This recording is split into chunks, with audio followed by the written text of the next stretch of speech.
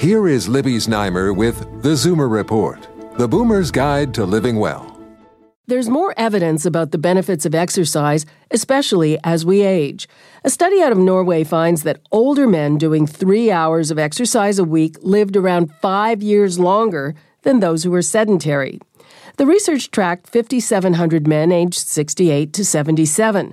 It found that those putting in the equivalent of 6 30-minute sessions of any intensity were 40% less likely to have died during the 11-year study. While those who carried out vigorous exercise saw the highest benefits, even light-intensity activity lowered mortality risk. However, anything less than an hour a week of light exercise had no impact. The benefits of exercise are well known, but the experts behind this study said they were taken aback by just how large the impact was, even in later life. The report detailed that even men who were 73 years old at the start of the follow-up had 5 years longer than the sedentary.